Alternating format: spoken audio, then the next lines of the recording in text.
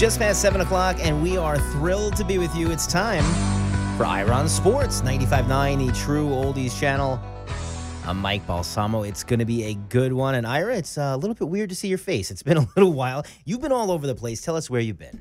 Well, just this past week, I was just in Milwaukee for Game 4. So it was one of the most exciting games and the exciting atmospheres you could possibly have. But flying to Milwaukee today and then going to see Game 6 probably could be the final NBA game of the year, which seems like it's been a long year, but this could be it for the Bucks. But I will talk a lot about Game 4 because what an atmosphere. And again, I went to games 1, 2, 3, and 4, but just a great atmosphere to be in Milwaukee. The town is embracing this team. It's crazy on TV watching it, and it's true. It's what it is. There's 30,000 people outside. There's the people inside are screaming. It's a very college basketball arena in terms of feel. So it was great to be there in the atmosphere. But Phoenix's atmosphere was great too. I love these cities. I love the fact that people are into these games.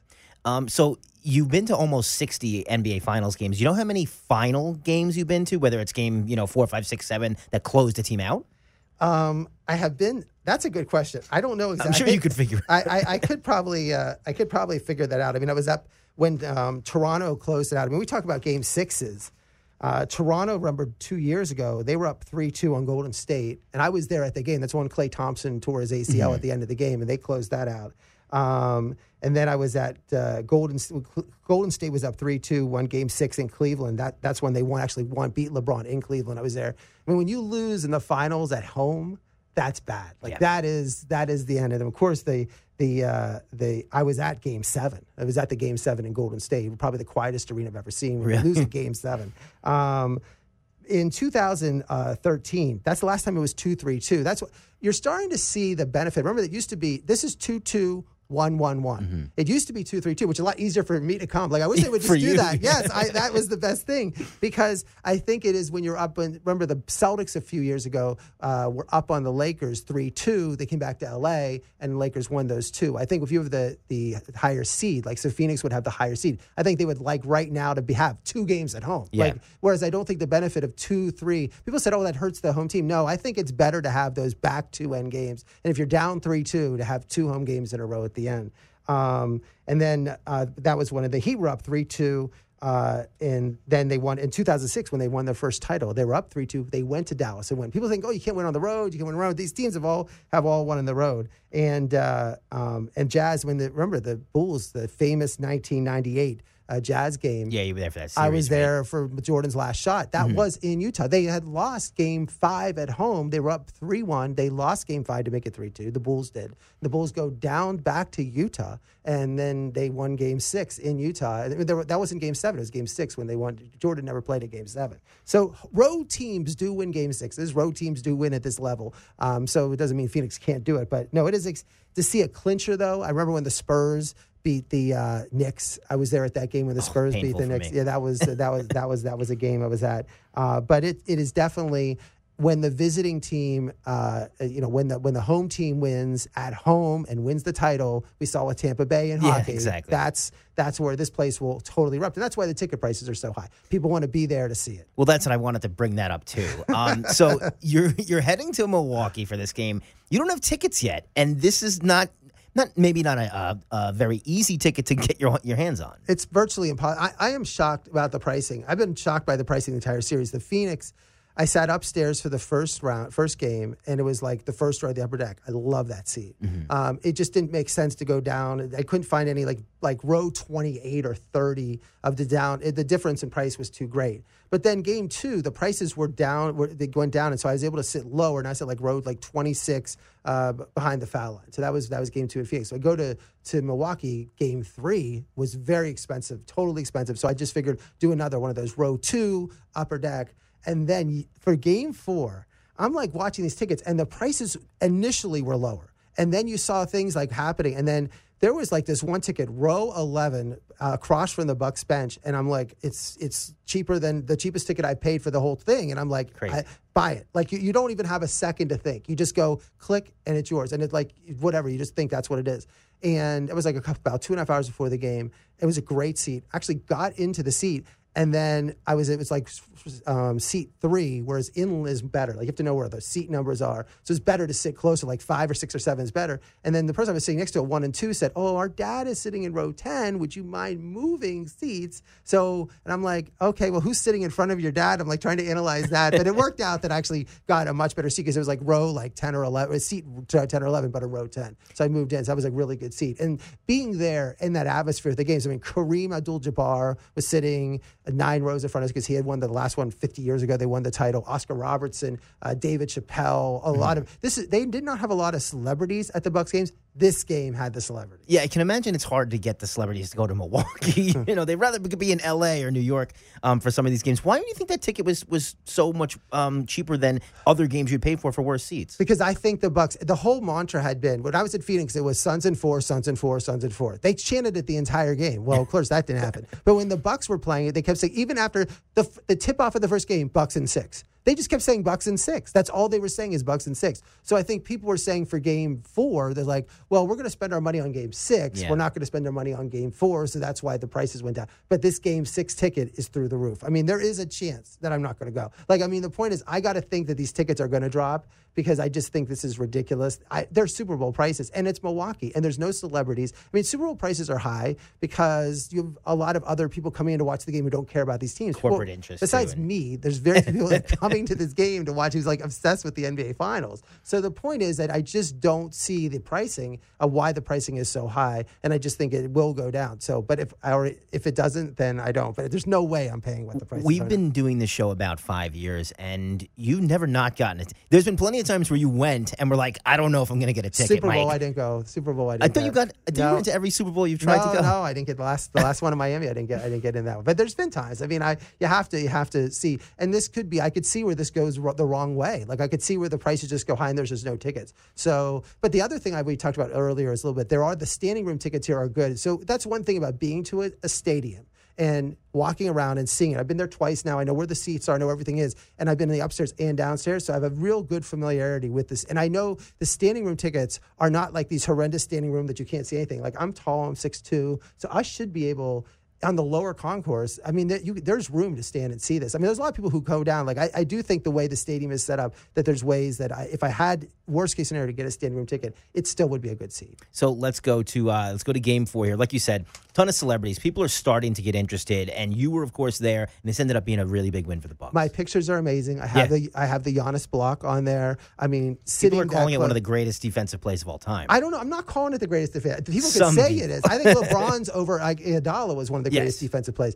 Ayton, if you look at my picture on iRun Sports, on Facebook, iRun Sports, Twitter, and Instagram, I have the block up there. But if you look at the picture, from the picture perspective, it looks like Giannis had position and Ayton but Ayton wasn't aggressive with the shot. I mean, it was a block because Ayton, the same thing why LeBron's block on Iguodala was so great in Game 7 is Iguodala didn't go up and dunk the basketball. I mean, he didn't go up hard, and Ayton didn't go up hard. Ayton has played poorly the last few games. I mean, he had started out, the moment is maybe a little bit too big for him in terms of this game. He's young. I mean, he's a young player, and he's not been in this. But the point is that he did not go hard enough to that basket. Otherwise, it's going to be a foul or whatever. You don't just block a guy, But when you see the picture, Giannis did have better positioning than it seemed like when I watched it. Like I took the picture, saw my picture, then I watched it on video, and I'm like, oh, that's a great block. But then I look at my picture again, I'm like, wow, Giannis is really, and I stop free. You see, Giannis did have position. Mm-hmm. So let's talk about this game, because I don't want to call anything must win, because it's not must win until you lose and go home. But being down 3-1 here would have really been bad for the Bucks.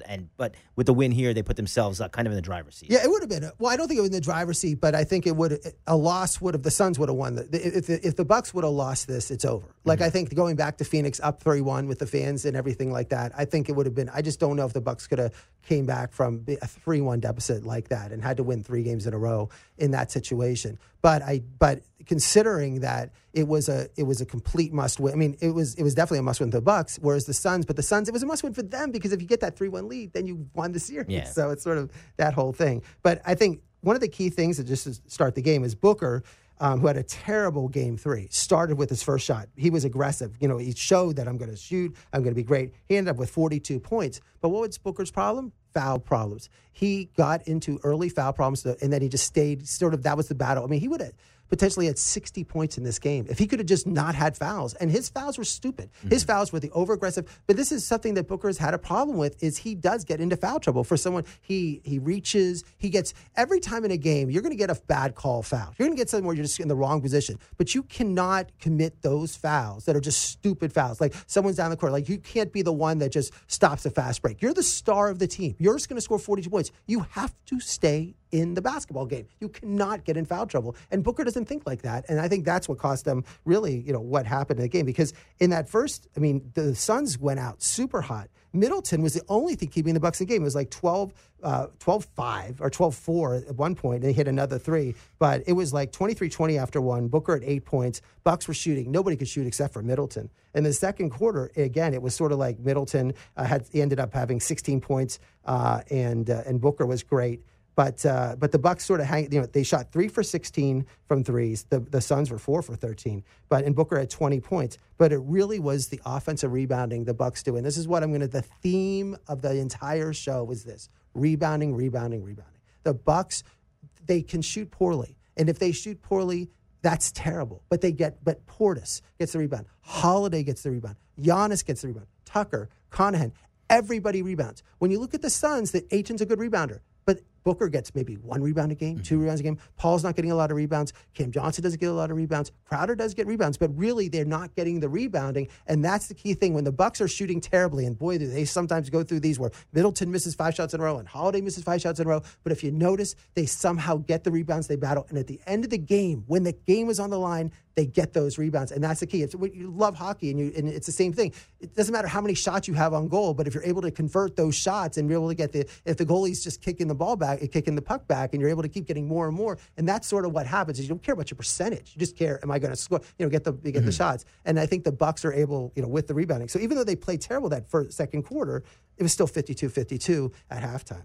So let's go to the second half here, because this is when they start to distance themselves. Well, it was in the Suns were actually the ones who started the distance. The Suns scored the first 5 points, and then Booker got his third foul. And then you're like, oh, well, it's not so bad. And then Booker at the point, he had 10 points in the quarter. He was so hot. But then he got his fourth foul with 5:53 left. They're up 65-61. And then, but Booker, still stays, he stayed out the rest of the quarter. He was like in and out.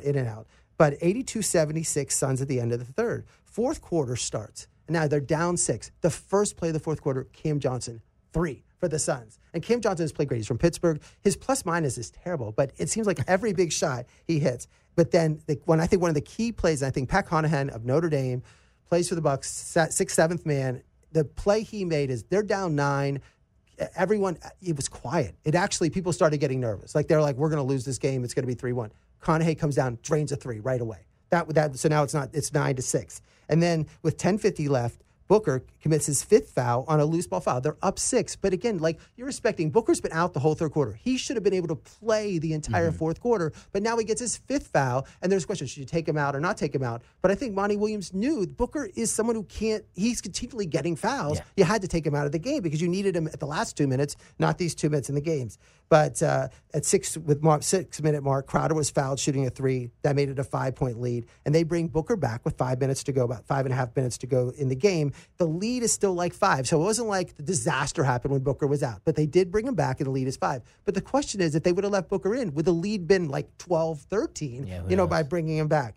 And then Middleton, this is where the key plays for the Bucks were. Middleton misses a shot. But what does Conahan do?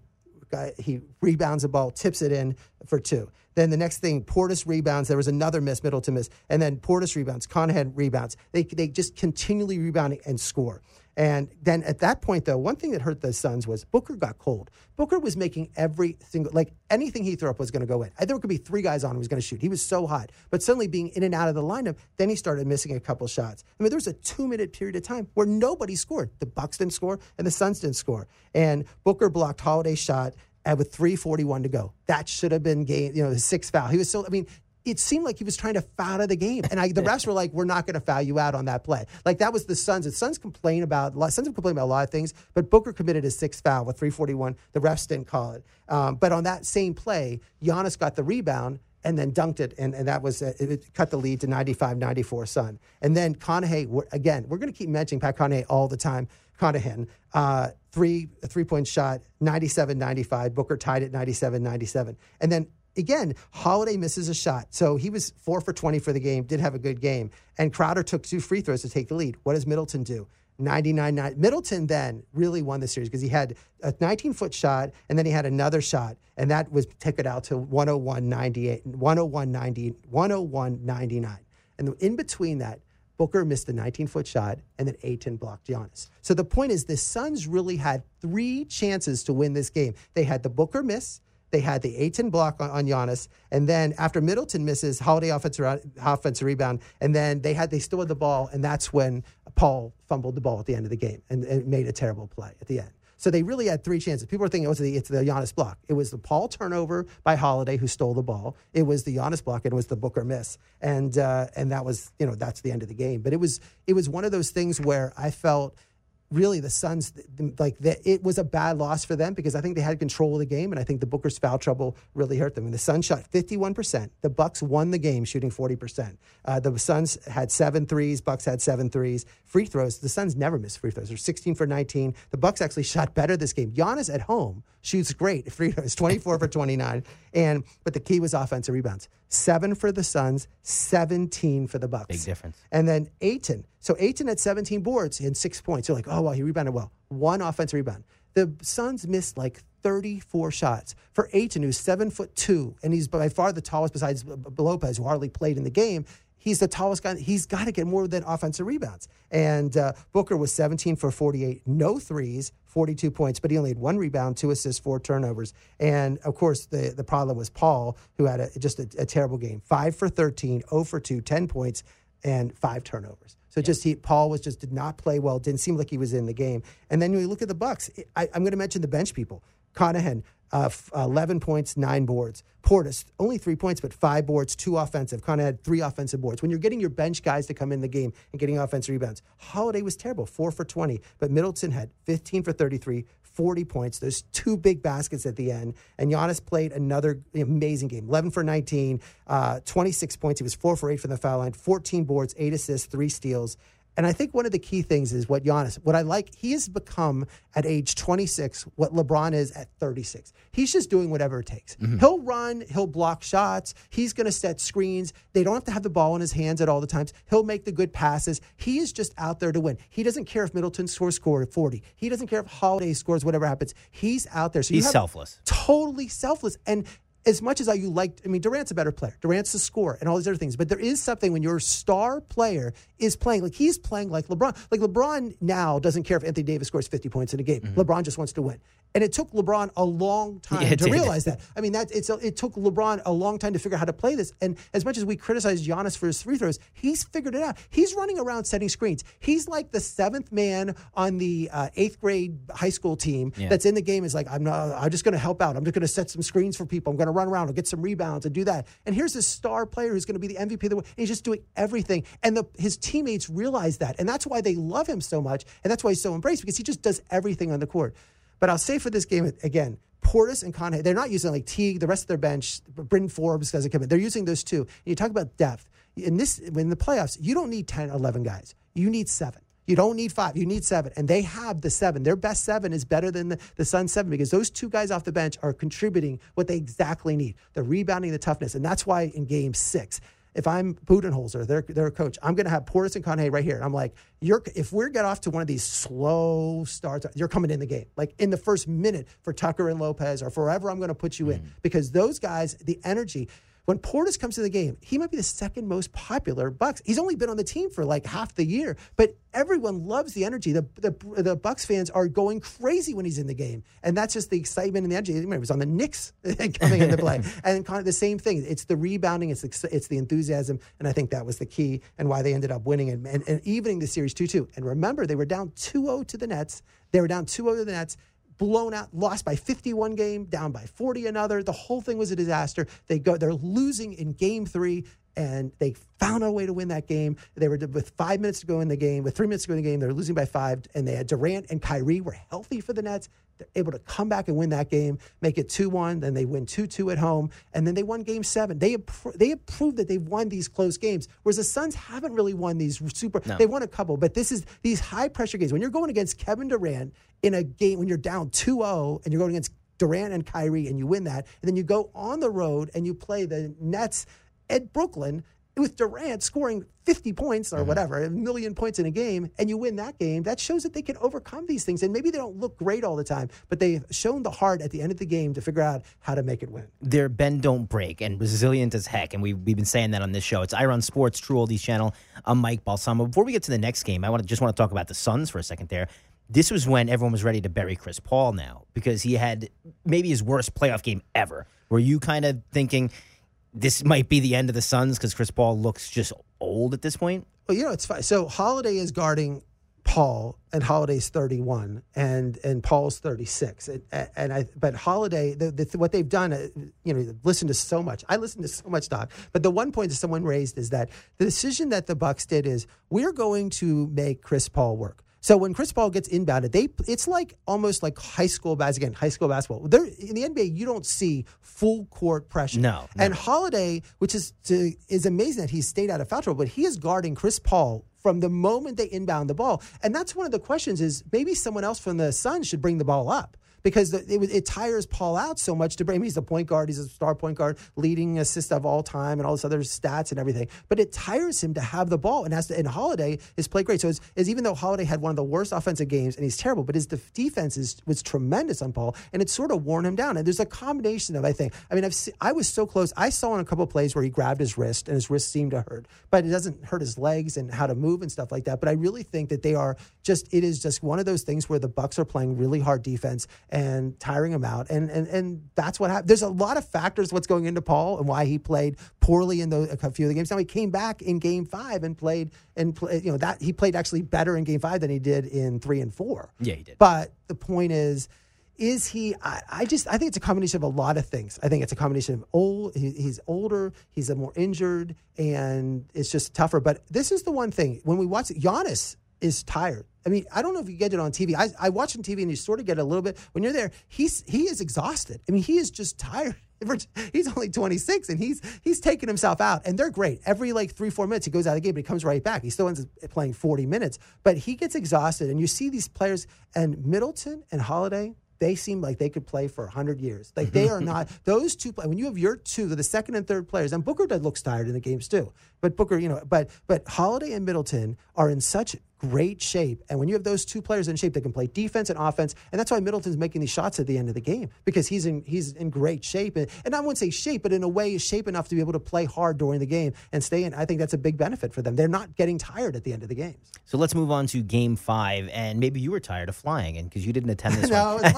it's my father's birthday.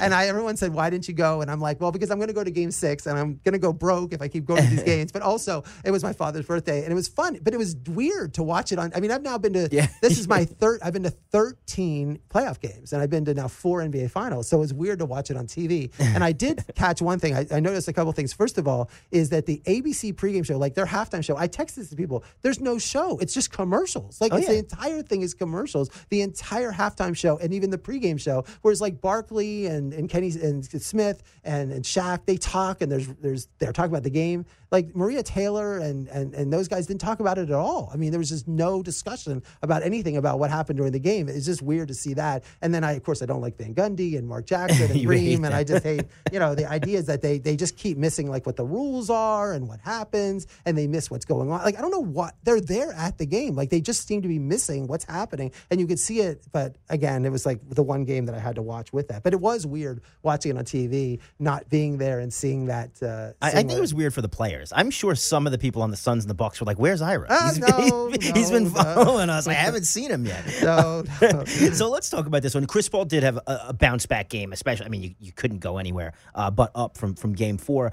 But still, the Bucks, they showed their resiliency, and they walked out of here with the 3-2 lead. Well, the first quarter was amazing. I mean, the Suns go up 16 points. I mean, I think the first thing was we mentioned the last game when Booker scored first. I mean, Holiday, the first shot, had a terrible game, 4 for 20. What does he do? Make the shot to begin. Like the first play is like make the shot to begin the game. And then Crowder comes in. Somehow Jay Crowder, when the Heat, couldn't shoot threes in that series. But boy, at that first game, he's just now this 3-point shooting machine. And this is interesting. Holiday got 2 fouls early. but you don't talk about Holiday getting foul trouble because he only got like one more the rest of the game. Like he never got in foul trouble the rest of the game, but he had two really quick early fouls. Conahay's making threes, Booker's making other threes, and Middleton was off. I mean, they were shooting. They were. It was 27-16 Suns, 5 turnovers for the Bucks. I mean, Middleton, when he turns these turnovers, like he dribbles and he forgets that he thinks he's playing one-on-one, and there's players all around him just when they steal it, they go in for dunks. Like he had so many bad turnovers. The Bucks actually, and I give Budenholzer credit.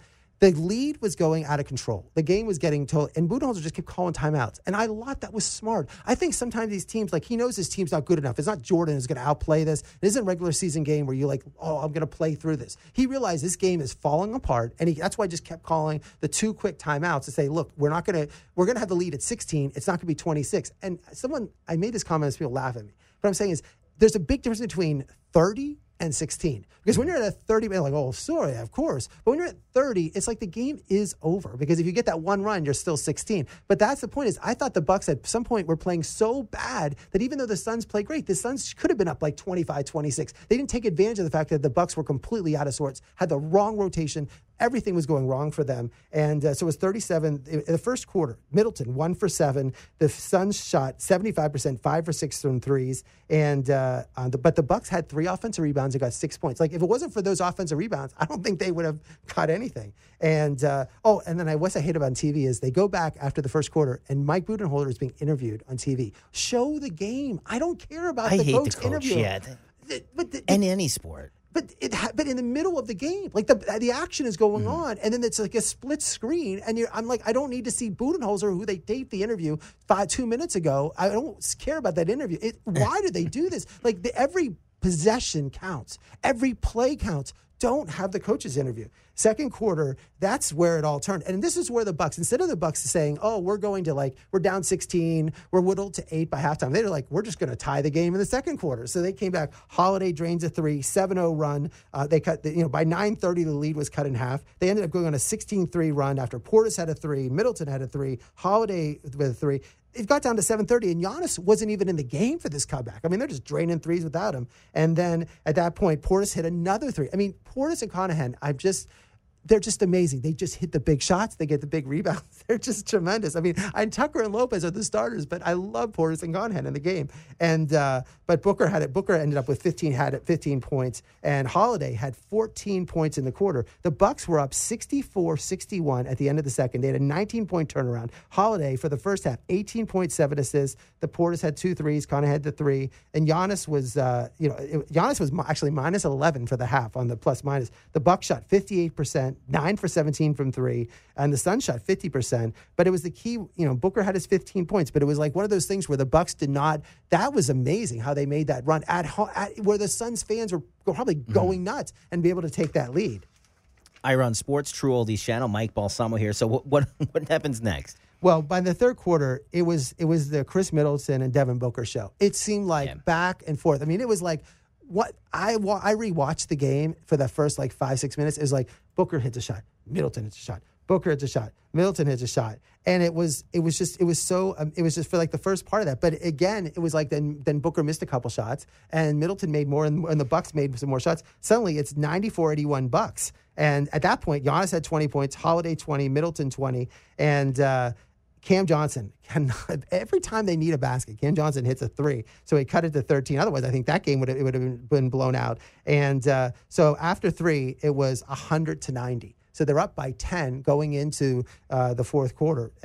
Milwaukee was shooting 62%. So very similar to the previous game, because in games 4, the Suns were up. So Suns up on the road by 9. Mm-hmm. So the Bucks are up by 10. And what do? And I think this is what people forget. They ended up having a 14-point lead with 8:30 left, and they blew the lead. Like the game got closed because they blew the lead, because Bridges hit a 3, Holiday missed, Paul hit a 3. That's when Chris Paul woke up in that fourth quarter shooting threes. Giannis, hit a 2 to make it 110-100. And then there was mistakes, like Lopez and Middleton made this bad turnover, and then Bridges hit a 3, Paul hit another shot. It just seems like it was just coming, it was just amazing where they were coming back. But then Middleton with 3 minutes left, he hit a 3 and was fouled. It was 4 guys on him. It was made it 9. I wrote game over. But it wasn't game over because Paul hits another three. Tucker turned it over. 18 made it 2. So it's 117-112 with 2 minutes to go. And then suddenly Middleton hit another three. I'm like, game over. But it's still not game over because Booker scores. And then Bucks came down there and wasted 3 possessions. Middleton missed a shot. Middleton missed another shot. Giannis missed two foul shots. He missed a game. Like, this could have been one of those things where the Bucks, how did you blow this game? This was your chance to. And if they would have blown that lead, wow. I mean, that would have been, it was like terrible. But then Paul scores 2 to cut it to 1. And then Middleton was trapped.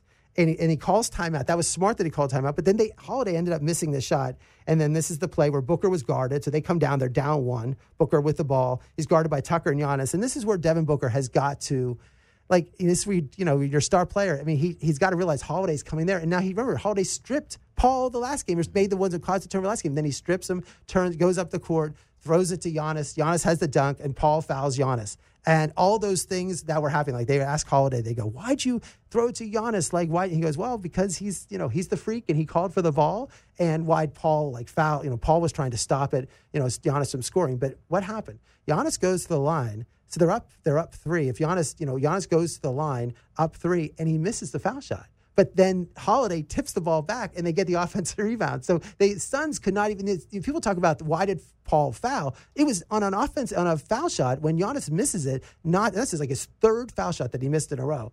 But that for them to get the rebound, and then Middleton misses his foul shot, then makes 1 to go up 4. Game over then. But it was like one of those things where, again, Booker's, they just did not. The Suns at the end did not convert, and the Bucks, even when they screwed up and made mistakes, the rebounding bailed them out, and they were able to hold on to win. And that's, it was just one of those things where the Bucks ended up shooting, it was like 62% for the game. It was one of the best shooting performances that you could imagine. Giannis was 14 for 23, 32 points, 9 boards, 6 assists. And Holiday, 27 points, 13 assists. Conahan played great. He had 14 points again. Portis, 9 points, 3. I mean, it's like everybody contributed. Portis, Conahan, Giannis, Middleton, and Holiday. Just an amazing game. Paul played better. Paul played well, and Booker played great, but they just didn't get, like, from Ayton. Ayton had 20 points and 10 boards, but just not, I think he needed more from him. Like, it was it just felt like more, and they just didn't. Like, Bridges was like 5 for 6 for 13 points.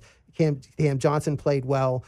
It was a very close game, and the Bucks just played a little bit better, but they played better at the end. It's like someone playing cards, knowing how to play the cards there at the end.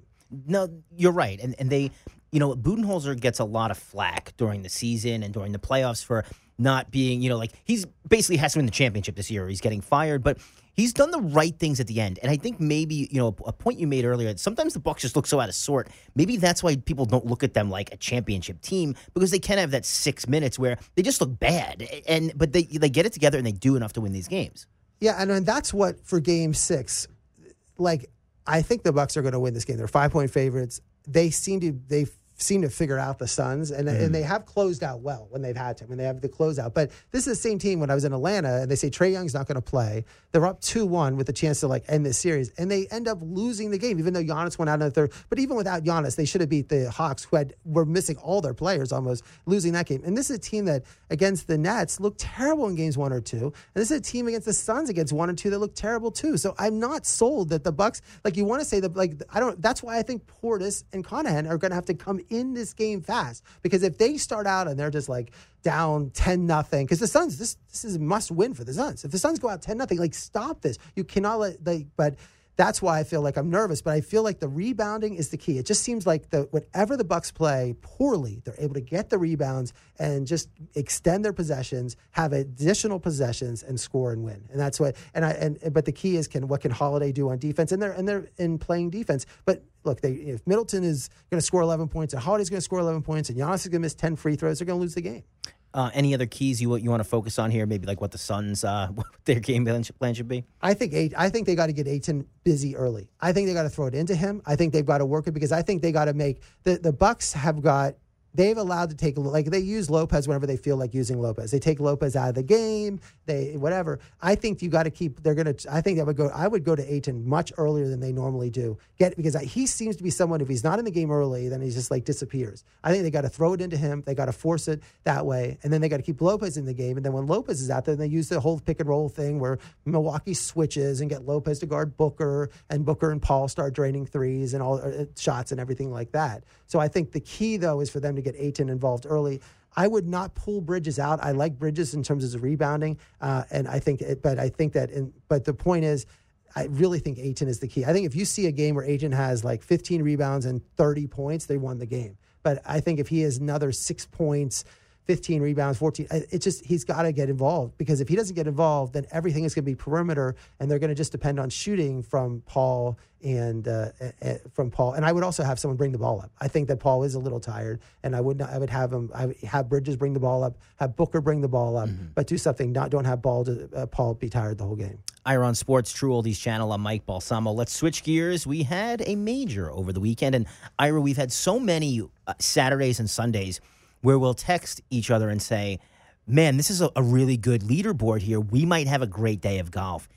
And I feel like this year they really haven't panned out. We've seen a lot of Sundays and Saturdays fizzle out, and one guy runs away with it. Not the case with the Open. We got a good Saturday and Sunday. I thought the Saturday and Sunday were great, and Colin Morikawa now winning. I mean, the fact that when you compare it, the stat is this, he's now been in 8 majors, won 2, and no 25%. One's done that. And no one's done it since not Tiger Woods. So that's the thing Tiger hasn't done. Tiger, it took him like 9 or 10 to win his 2. But even though he was younger, was playing, there's a lot of other things Tiger will say. It's not really whatever. But when you say Bobby Jones and Colin Morikawa, so Bobby Jones is the one who invented the Masters, and he didn't even have all the Masters to play in to have the tournament. But and you analyze in 2019, Morikawa, he was 35th in the U.S. Open. But then in 20, he was 44th in the Masters, but he's first in the PGA. And in 2021, he's how about this year? 18th in the Masters, 8th in the PGA, 4th in the Open, and that U.S. Open, and now he wins the British Open.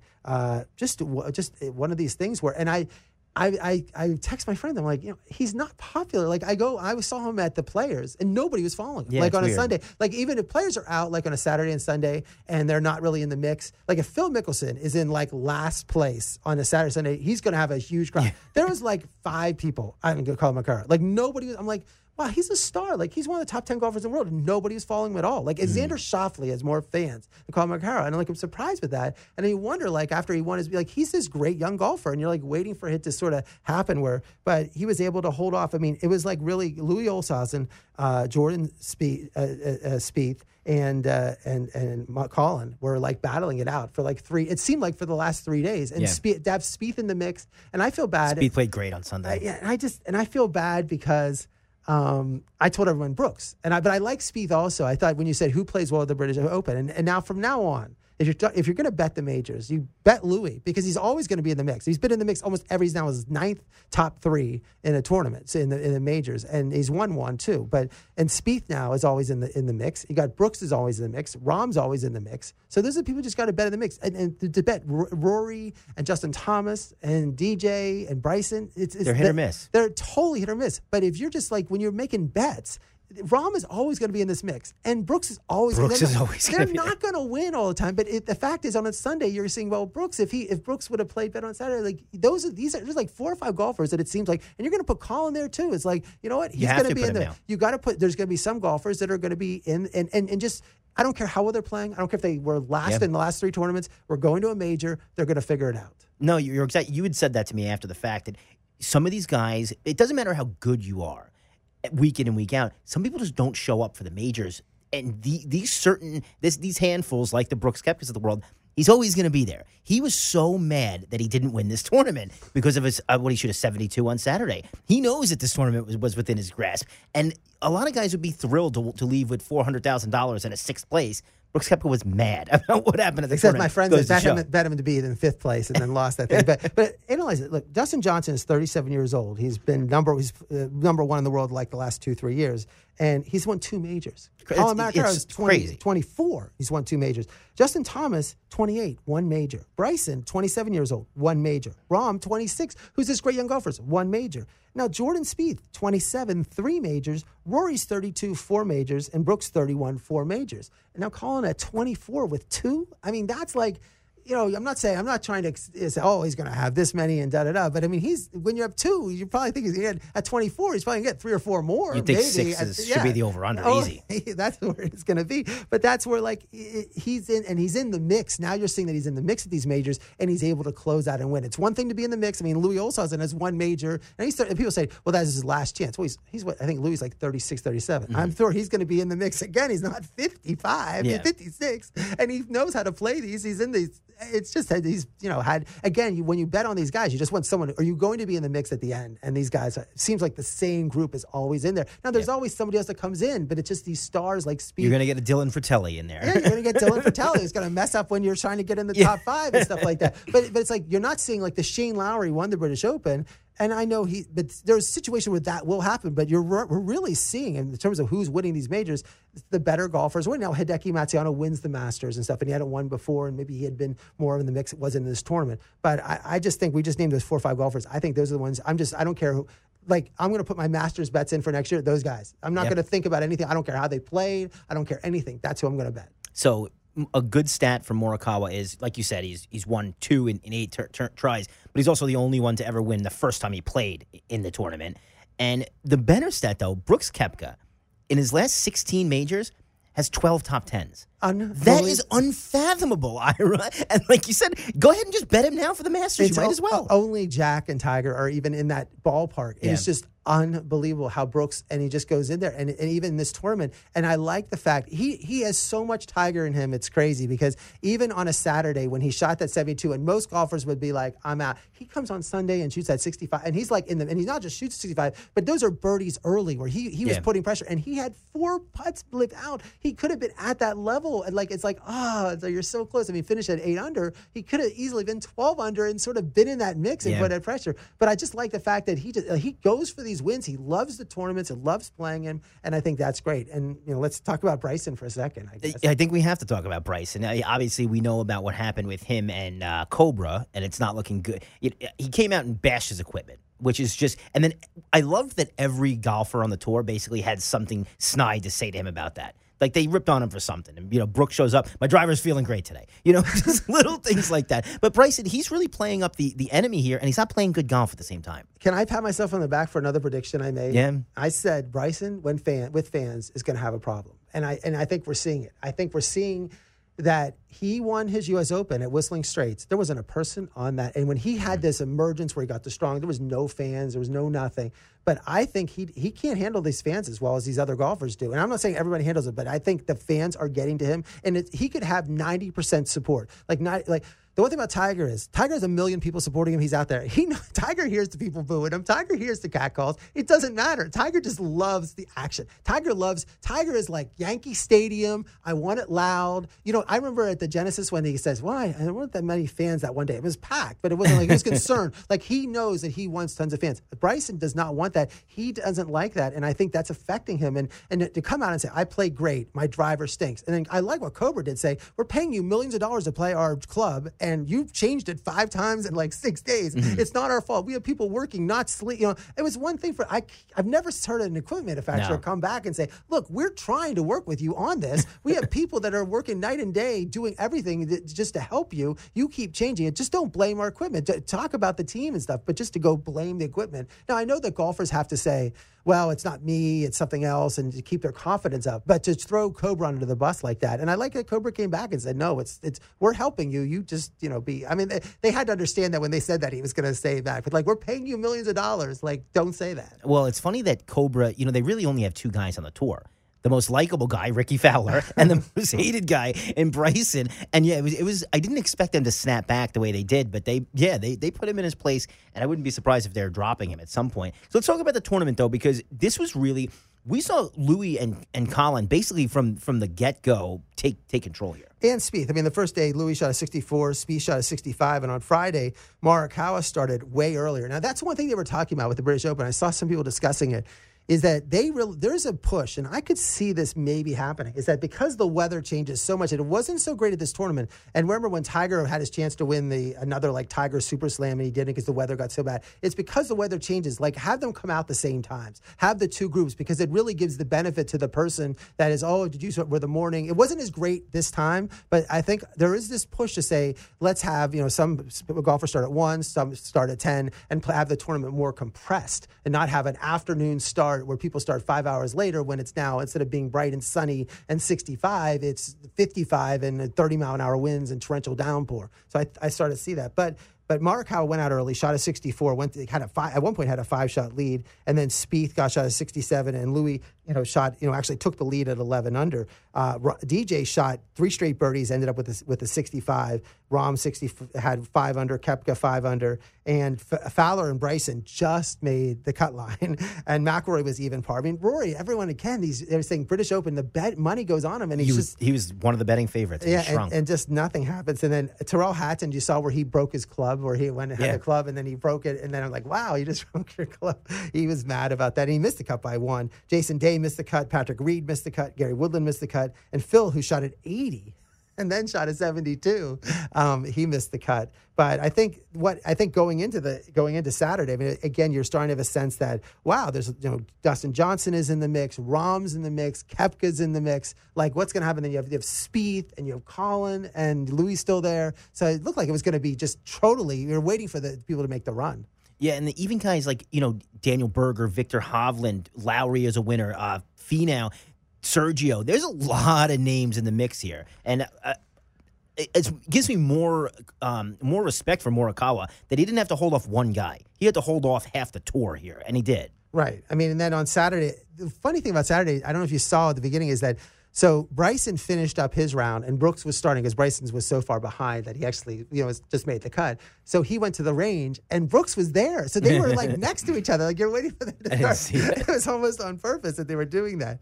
And but Bryson had another bad day on Saturday. It was +3 for the tournament. And at one point, Louis, Spieth, and Morikawa were all at 11 under. And then he ended up.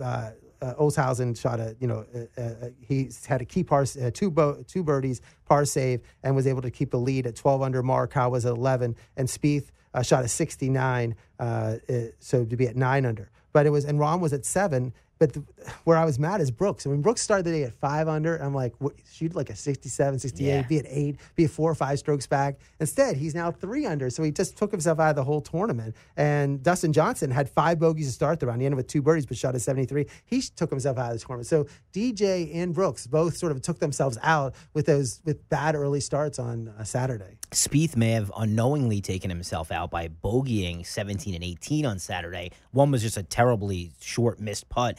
But that's something, obviously, 2 strokes would have been a real big difference on Sunday. Well, remember, Louis at 12, Morikawa's at 11. Spieth was sitting at 11. He goes into 17. First of all, on 14, he was like putting for eagle, and he somehow parred that, which it could easily been a birdie. Then on 17, bad bogey. And then on 18, you're just finishing up. Everybody's had their hats off. They're ready to shake hands. And he misses a 1-inch putt, and that's another stroke. So he dropped really like 3 strokes there finishing. So now he's 3 strokes off. He should have been tied for the lead, really, after Saturday. And it's a totally different Sunday then. And then instead of shooting a 69, say I'm having the 69, but it really should have been 66, 65. And then you're in the lead for that. Supposedly he took his putter home with him and slept with the putter Saturday. That's what they said. He showed up on Sunday with the putter in hand. Well, supposedly he ran. Well, I saw where after he missed the putt, he just ran to the putting green. He just ran to the putting green. Didn't do any interviews. Didn't do anything. So let's talk about Sunday. It wasn't the most epic Sunday final of a major we've ever seen, but it was darn exciting. Well, Brooks got out. I think what made for me, Brooks got out super early, and he had an eagle and 3 birdies. So suddenly he's at 8 under, and you're like, he's at 8 under. Let's put some pressure. And he's so far. I like when someone. So now you're watching Brooks. I'm watching every shot, and I'm like, can he get to 12 or 13 and put some pressure? Because you're seeing, well, he's playing great, and other people aren't. But he stopped. He missed like 4 easy, not missed that just lift out like from 4 putts. So he wasn't able to get it. Louis bogeyed 4 and 7, dropped to 10 under, and Spieth tied him at 10. But Morikawa, he birdied 7, 8 to 9 to get to 14, And when Spieth finally birdied 15 to get to 13, Morikawa went up to 15. So it was always a two-shot lead. He had a two-shot lead the entire time. And he sort of really cruised home. And Rahm at the end had 4 straight birdies. Again, another one he had to get to 11 under, but it was a little too late. So he finished with 11 under. But Morikawa, it was exciting because I think at the beginning of the day, because of Koepka and everything, but I think it was at the end. By the end, Morikawa was able to hold, and that's it. He didn't choke. I mean, he's now had 2 lead. He's now won 2 majors, and he could have choked. I mean, he had Spieth right behind him, and he didn't blow the lead. Was it 31 straight holes without a bogey? I mean, that's the kind of thing you need to do to win these, especially when. I know that Spieth has a tendency to break down on a Sunday at a major. It wouldn't be the first time, but he kept coming. And at one point, he was 1 stroke behind him with like 5 or 6 to play. And that's what I'm starting to think. Like, if Morikawa's better have some ice in his veins, and he did. He closed out strong. Congratulations. And he didn't. And he just played smart. He played Tiger-like. I mean, that's another thing is he just played. Yeah. He didn't put himself. He wasn't Phil-like in terms of making. He's so young, and you're like waiting for him to be more aggressive. He just missed. He played it safe. He kept the lead. He just knew what he was. He played really great golf those last few holes because it's, of course, we've seen at the British Open. I mean, this one kept saying it's like everyone, Van Velde. I mean, they blow 5-shot leads on the finals hole. Stu Van Velde. The crazy things could happen, and Morikawa didn't let that happen. So what's next for golf? The Olympics are up, and I was looking like, when are the Olympics going to get played? So the Olympics are like next weekend, and you're like, but they're in the middle of the night. Like really, like you'd have to get up between 12 and 6 in the East Coast. You will. I don't, I will watch it, but I'm not going to stay at 3 a.m. to watch this. But it is not I'll watch like the final round. But it is going to be weird with the Olympics being so off. As someone, now they'll put it on tape delay, but I'm someone who like checks his phone every second about sports. There's just no way. Like there's so much going on with football and everything else. I'm not going to not watch it so I can watch the Olympics on whatever. So so I think the Olympics, no one's going to watch it. It's going to be something no one's going to watch because it's the middle of the night. And then you have the World Golf Championships a couple weeks after that, which is a big. Then Northern Trust, BMW, and the Tour Championships. There's really 4 tournaments left the rest of the year. So it's been a fast year, and we'll see what happens coming down. But the Olympics it'll be interesting to see what's going to happen in this. But I can't believe people are going to be watching this at 3-4 in the morning. It reminds me, the episode of Seinfeld where he tapes the Met game. And he's telling everyone, don't say anything. Like, I'm watching it on delay. You can't do that these days because your phone is telling you constantly. So, yeah, you're going to wake up and see what happened anyway. And then it's like, do I want to go back and watch it? I think you'll be getting because training camps are starting with football. So you're going to have those Aaron Rodgers coming and going. Where's Deshaun Watson? Then you have the NBA free agency and the trades with that. Like, for you to say, I'm not going to do that. And then when NBC shows it, I'm not into the Olympics so much because, first of all, I know what happens and I don't like watching live. And also, I don't want to see someone doing something and like, let's tell you a backstory about him and let's tell this or that. Like, just show me the event. I don't need to know like a 10-minute thing about where they're from. I mean, it's nice to know that and it's good. It gives context because we don't know these people. But the point is that if you just know what's going to happen, it's just not as exciting. It's Ira on Sports, True Oldies Channel. I'm Mike Balsamo. Just about 10 minutes or so here left to go, Ira. Home Run Derby was over the weekend or over last week. So I don't know why the Midsummer Classic used to be like my favorite. I loved the baseball all-star game. Now for me, the Home Run Derby kind of overshadows the game. I think a lot of people feel like that. It was a great derby, and the only bad part was Pete Alonso showboating to me. You didn't like it? He's just too much for me. Maybe because I'm a Yankee fan, and it's just seeing a Met guy up there having the time of his life, but I don't know. It seemed tacky to me. I thought it was fun. I mean, the one thing, first of all, Soto and Ohtani battling out in that first round was exciting. Cool. Now, I watched it at a bar in Milwaukee with a sports writer for the Arizona paper and the talk show host. So we were talking, but we didn't have the sound on. I think they were playing like something for the Bee Gees song. It seemed like we had like 2 hours of Bee Gees songs. I could not find a bar that put the sound on. That's nobody weird. Would put the sound on. They have a zillion bars in Milwaukee, and like, please put the sound of the game on. And it's like nobody. I went to a place that had like 50 TVs there playing music. It's unbelievable. So it's hard. I found it very difficult to watch because the new rules are that you could just keep swinging. You don't have to wait for the ball to land. It used to be the ball landed and then you'd swing. So they were just swing the entire time. And I don't know what's going and what the numbers are. And the board was so confusing and I wasn't hearing it live. So I didn't like the fact that I was just, and I was reading some people talked about it. I thought that was weird. There was too much going on. But I think it's a home run hitting contest. I think Alfonso could have some fun with it. I mean, I think Soto was upset when he beat him. Like, I think you saw Soto was like, but I don't think people had fun. They definitely had fun. I'm with you. I don't like the format. I would prefer they go back to 10 balls, you know what I mean, and everything that's not gone isn't out. I don't like the unlimited swing potential thing, taking timeouts when you want. It's changed so much. And maybe I'm just looking back. And I don't understand the extra minute if you have a forfeit. Like the extra minute. Like I don't know if I didn't know when some of the rounds where you're going to have the extra minute, not. And it just seems like it wasn't. You couldn't enjoy the big home runs because they're pitching other balls. Yeah. So they were throwing you wait for the ball to land. I like that rule. Wait for the ball to land and see where it goes, and then have another one. Remember how exciting Josh Hamilton was in I Yankee was there Stadium? I was there. Were you for there? That? That was amazing. Yeah. But it's because they're waiting and back, another one. It takes a little bit of the drama out. Alonso had, I think, 8 home runs in a row, but we didn't get it because it just happened so quickly that you didn't get the sense that it's just growing and growing and growing, and that's why I didn't like it. I mean, it was a good. I mean, it was a great for Alonso. I thought Ohtani, having losing in the first round but still competing. I mean, some of these other big stars weren't competing in this, and that was Mancini for Orioles overcoming cancer, making it to the finals. I think that was great. I wanted him to win so bad, and he started out great. I mean, he put a big number out there for Alonso. Alonso now has won back-to-back, but you're like watching Alonso. You're like, why is he hitting? He hits just like so effortlessly, but then why is he hitting 50 home runs a year? He's not. I mean, he's a great home run hitter, but I don't know, for some reason I just think he should hit more. I think that's part of it too, Ira. That he had 51 home runs 2 years ago. This year he's bad. I mean, he's hitting like 220. He's on pace for like 35 home runs. Why are you celebrating this much when you can't do it on the real field? This is the Yankee fan coming. Now it's a little Yankee. Got about 5 or 6 minutes left here, Ira. Let's talk about the game itself. Well, it was like the least watched game that you could imagine. Yeah. It was like 8 million people compared to like 36 million in 1980. But really, it was like the whole was Ohtani started the game, and then he was led off the game. So he pitched, got 1, 2, 3. He was 0 for 2 hitting, but to have a pitcher have someone pitch, and also first time it ever happened. It was pretty cool from that perspective. And Vladimir Guerrero hit a home run in the third. He's the third father-son.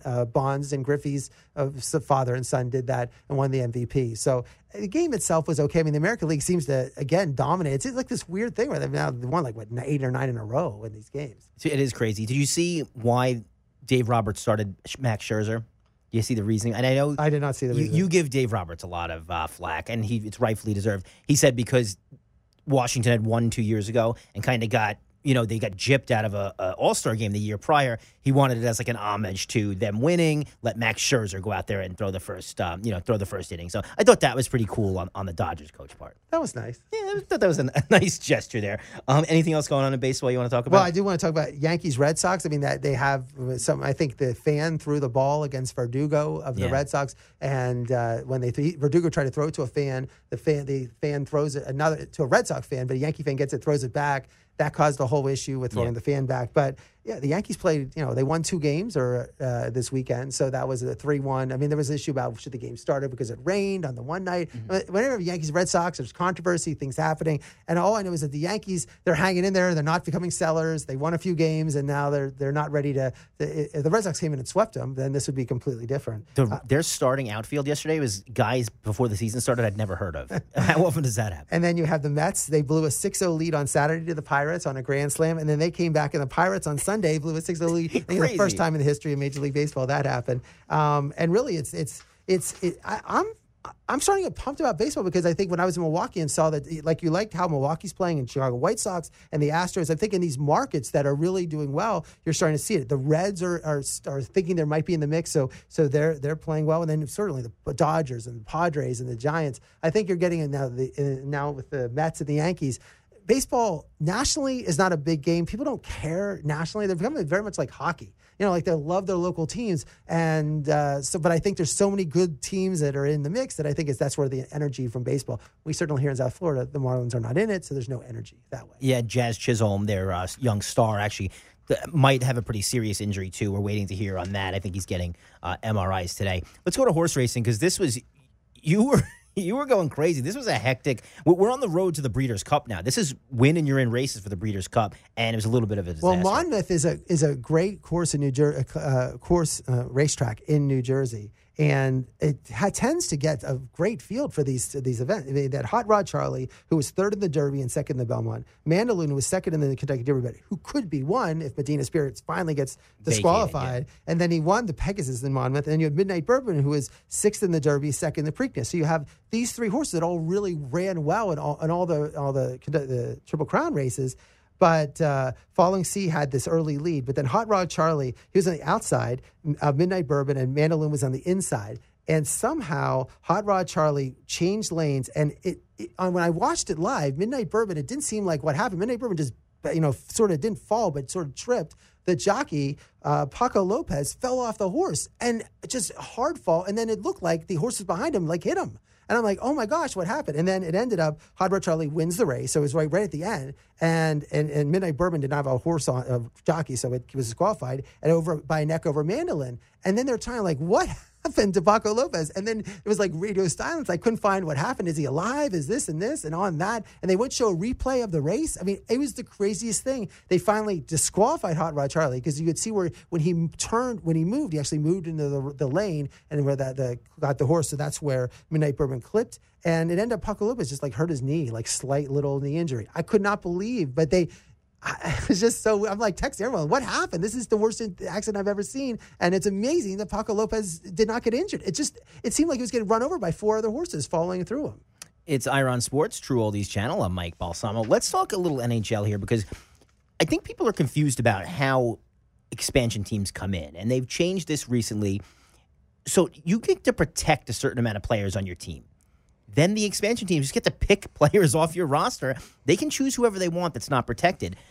This has caused a lot of uproar with Vegas because Vegas came in, immediately got Marc-Andre Fleury from Pittsburgh. So they got a Stanley Cup caliber goalie. They got Matt Stone, who is a number one center. And they went to the Stanley Cup finals in their first year in existence. So people are like, this is crazy. We can't allow this. It's about to happen for Seattle. And Seattle is probably going to end up with getting Carey Price, who we just saw in the Stanley Cup Finals, and probably get Vladimir Tarasenko, who's one of the best forwards in the league. I don't know if there's a better way to do this, but this is how it is. And whether it's salary cap reasons or just they have too many players, like Tampa Bay is going to let a very good player go because they just can't protect them all. I don't know what your thoughts on this are, but I think Seattle might be good right off the bat. Well, it's sort of like what Vegas is. I mean, the situation where teams now are trying to, it's not just protect certain players. It's you just dumping salary because there's going to be for 4 years, there'll be no salary cap increase. And you're thinking, I just got to get rid of salary. And so if Seattle's smart in how they put this together, this could be one of those we could win now. They could put together a win now team.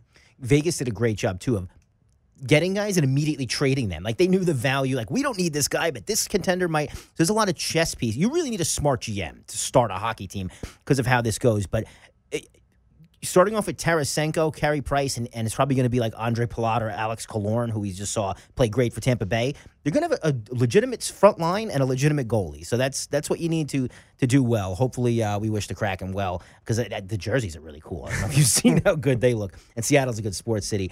You had a great weekend watching racing.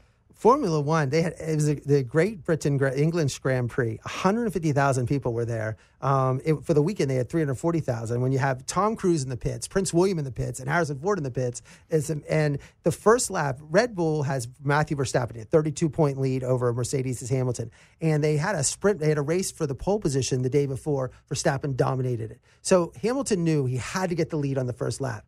That first lap where they ran, it was the first 2 minutes or a minute or whatever. They were battling it neck and neck and neck and neck. And Hamilton had the inside position. It was the horse race, sort of. And Verstappen came into Hamilton, and Verstappen then crashed the car. And his car went off the road. Hamilton goes out with the lead. And you're then they stopped the race because a terrible accident, stopped the race. Verstappen ended up being okay. But then they gave Hamilton a 10-second penalty, which I thought was ridiculous. He was driving his car. What's the purpose of it if you have a Verstappen cut into his lane? So they gave him a 10-second penalty. He went and had to pit. And then the rest of the place, he was Leclerc for Ferrari, had the lead. And you saw Hamilton trying to catch it. Every lap, he's getting closer and closer and closer. Finally, with 2 laps to go, he finally passed Leclerc. You're wondering whether this could happen. And it was pretty exciting to see that. And Hamilton now won the race, so he got 25 points. He's only down 8 now to Verstappen. But I think that excitement and the fact that there was, the 150,000 fans there. And then in the NASCAR race in New Hampshire, they'd actually take 2 weeks off because of the Olympics. Now, there's no cars in the Olympics, but because NBC doesn't broadcast, that's why. But I mean, if car racing could become an Olympic sport, that would be something. But Eric Almirola has listen to this, 374 starts, and only his 4th win. That's amazing. That is crazy. And now, and you win now, you guarantee yourself in a playoff spot. So there's 16 playoff spots, and now there's been 13 winners. And but they started the race. It was in New Hampshire. It was pouring down rain, and everybody crashed at the beginning of the race. And they were like, "We shouldn't even started this." So they waited for another 2 hours, and then they actually ended. They don't have lights there, so they ended the race before the lights. They said where it happened, and for Amarola to win that was a pretty amazing win. In fact, 4th out of 374. So, Ira, you're headed to Milwaukee. No ticket, but we're wishing you the best of luck. I need a lot of luck in this. I'm nervous. I don't know what's going to happen. The pricing, it just keeps getting higher. It's just like one of those things where I can't understand it because the celebrities aren't buying the tickets, and I just don't think people in Milwaukee would spend that much money for a game. And there's just like a lot of other things, but I'm excited for this game. So we have good news. I think next week we might have Michael Redd, who was a famous Buck player. I think we're going to have him on the show. I was trying to get him this week, but it was really busy, and there's a lot of things. But I saw him at the game, and so by next week, let's cross our fingers. We have Michael Redd on, a great Milwaukee Buck player, going to be on the show, and maybe talk about winning the first title in 50 years in Milwaukee. We are out of time. He's Ira. I'm Mike. Let's talk next Monday night. It's Ira on Sports.